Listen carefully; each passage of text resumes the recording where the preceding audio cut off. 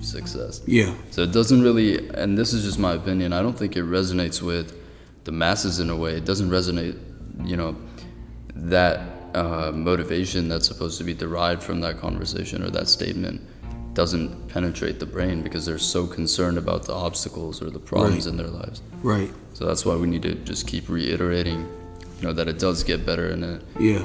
I mean, what was your mindset like when you were going through the dark times, or, you know, when you had to share that one car? Yeah. How were you thinking about things, I guess? I was angry. I was angry with God. I just kept saying, this isn't fair. You know, I'm a nice guy. Right. You know, where you felt like it wasn't fair to you. Yeah, it wasn't fair to me or for my wife, especially Right. us, you know, being newlyweds. And I just said, you know, this isn't right. You know, I know a lot of people who do some really bad things, and it seems like their lives are better. Their lives are better, you know. Yeah. And then I would even go on Instagram, and I would see everyone posting their big highlights, and of course it would make me feel really small, because then you start to compare your life to somebody else's. And I remember my producer, he told me to take all of that energy and build it into a song. And so I would take that energy and I would grab my pen and I would just begin to write. So there's a song on my CD called Depending on You. And so the first verse, it says, tested but committed to staying with you, ignoring the thoughts that make me doubt you. Life says, look at what's wrong. God, right? Yeah. Life says, look at what's wrong, but faith says, stand and be strong. Right. So the more that I began to release the negative energy. That's the beauty of art, too. Yeah. You just get it out. Just to get it out. So the moment I began to release the negative energy, then I started to become stronger and motivated. And then the song goes on and it says, but I will keep my mind on what you are able to do. So that's where faith is kicking in. You know, sometimes you just need that outlet. You just need to get it out. Okay, I'm frustrated. I'm really ticked off right now. But once you release it, then, you know, it's like you come to yourself and say, okay, but I'm strong. I'm going to be okay. Yeah. It's like therapeutic in a way. Yeah, it's very therapeutic. That's exactly or similar to how I feel about the podcast. When I have bad days or if I'm going through something, you know, I can just talk about it and then people hit me up because they're like, hey, I can relate to that. Yeah. And you feel that connection, like you're not alone in this. And I just think it's fascinating that you can, you know, in this day and age, you can do that in many different ways. You can have an outlet for whatever problem you're having. You can reach out to people. I mean, it's these are good times. You know, not to segue too hard, but yeah, I feel like people, I don't know, there's a general consensus of like the times are bad or things are getting worse. I think these are good times in terms of this is the best time to be a human. Yeah, I like that. It's the best time to be a human. 100%. Yeah. How long have you been fascinated with music, interested in music? All my life. I didn't get serious about becoming a recording artist until I was around 24. Wow. My degree, I went to Sam Houston State University in Huntsville, Texas, and my degree is in radio and television, and my minor is in advertising. So what did you want to do then? Yeah, initially I wanted to go into journalism, being a news anchor, being a radio announcer, being a TV producer, being a meteorologist. I mean, anything that has anything to do. Yeah. Wow. Oh, just to be on TV. Yeah. Anything that has anything to do with media, I wanted to be involved. And I would say that now, mind you, I was singing for years, but it was always a hobby. It was never something that I wanted to do as a career. Was it at church or was it outside of church? Well, it was at church and outside of church. I started singing background for a gospel artist by the name of Kim Burrell, and then I moved on and started singing background for an artist by the name of Kirk Franklin. And so I was doing that for years, but you know, again, never thought about making it a career. It was just something that was fun. But around the age of 24, I can't tell you where the epiphany came from. I can't tell you what day, but it was just one day. It just hit me, and I realized that being an artist started to become my passion. Yeah. And being in media, not to say that it became less important, but I realized that that wasn't my initial calling. Right. Yeah, it was like the music was really calling me. Now I'm still in media. You know, I host a radio show on Sundays. for 90.9 KTSU FM, and I enjoy that. But the passion that I have is definitely for the music. And the beautiful thing about it is you found a balance. You found a way to incorporate, what you were doing, what you have a degree in, and pursue your passion. Because, and this is important that you bring that up, not to diminish obviously nothing, but finding what you're good at or finding what you're passionate about at 24, there's nothing wrong with that. I don't know why as a society there's an emphasis on figuring shit out early. Excuse my language, figuring stuff out early. You okay?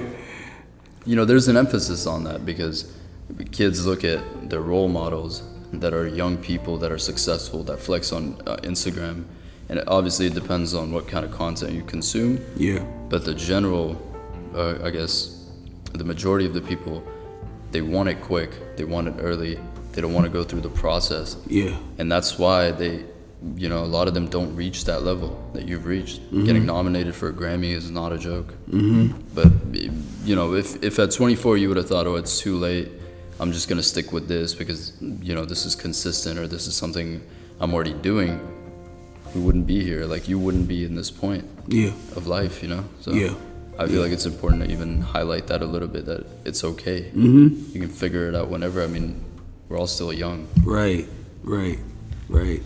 I didn't really figure things out. Well, I already stated that I didn't figure it out until I was around 24. But, everybody is different. Some people can figure their life out when they're in their early teens. I've seen some people that are late bloomers and they really just come into themselves when they're around 37 or 38. I think the important thing is that you're just comfortable with your choices and that 100%. You live your truth. Yeah. 100%. Super important to be authentic. Absolutely. Be who you are, because, I can assume this, but you could have, early on, you could have, picked like a different lane or a different genre of music and said what the current music says, or highlight what the current music highlights. Right. But you stayed true to who you are. You stuck to your lane. You understood what you value, and it still paid off. So it's a beautiful thing to see, and yeah, more people need to be themselves, be authentic. Yeah. I feel like, I don't know, have you ever felt like you have to hide your insecurities? Because now you're you're a prominent person in the industry. Do I feel like I have to hide my insecurities? Or do you embrace who you are, how you are? Now I embrace who I am and now how I am. Yeah, and yeah. Why do you do it now? I'm 41 now, and I'm at a point in my life where I just don't care what anybody thinks. Right. I don't care what anybody thinks. That's one thing that helped me to have freedom. Another thing is those insecurities. Those are the things that have crippled me over the years. I think that it's important to own what your insecurities are. I'm not saying to boast about it or to say, hey, I'm insecure, that's great. I'm not saying that, but I think that it's important to own the insecurities. And if there's a deficiency in one area of your life, you've already owned it. Now you're saying, okay, but what can I do to do better? Right, and that's step 2. Yeah, and that's step 2. Step 1 is identify, acknowledge it, accept it, right, embrace it, and then step 2 is figure out how to alter it. Yeah. Or how to, you can even capitalize off of your insecurity now. Like, we live in weird times. Yeah. You could literally find pockets or little lanes where you can capitalize off of things you would have never imagined. Right. Not to go on a tangent, but there are kids making money on YouTube, spending their day talking to scammers that call you on the phone. Yeah. That's crazy. Yeah. Who would have ever thought that's a career? That dude has a career, you know what I mean? So it's just crazy. Just the possibilities are endless, and I think the more authentic you are, you can always find what you're good at. You found your lane. You didn't have to talk about money or hoes, right? Yeah. You know what I mean? You don't have to talk about that. Yeah. To get to where you are, excuse me, to get a Grammy nomination. So you can always do it. It's just a matter of if you're willing to do it or not. Right. Right. So how do we get to this point? how did you get nominated for the Grammy? You kind of talked about the process, right? But I'm talking like, how did it, you know, I guess the idea for the album came because of the hard situations. Yeah, yeah. But then what was the process of making the album like? Were you balancing things out? Were you juggling things? Yeah, the process of making the album, it was fun, but it was also very time consuming because while I was doing my album, I was also on tour with India.Arie. So yeah, there were times when I would have to leave the tour on an off day, fly to wherever my studio is. Sometimes I would have to come home here to Houston to get in the studio, or sometimes I would have to fly to Nashville, just depending on where my producer is, and then I would have to record, get back on the plane, fly back out to catch up with the tour. So you know, all of that can be very exhausting. Yeah, of but course. I'm laughing because I was just thinking about that, and man, I had so many great memories just doing the album and even being on tour. But it was an awesome experience, time consuming, but an awesome experience. And that's another reason why you know that you have a passion for something, because even though it may be draining and taxing, you never get tired of it. 100%. Yeah, you may have days where you're tired, but you never get tired of that thing.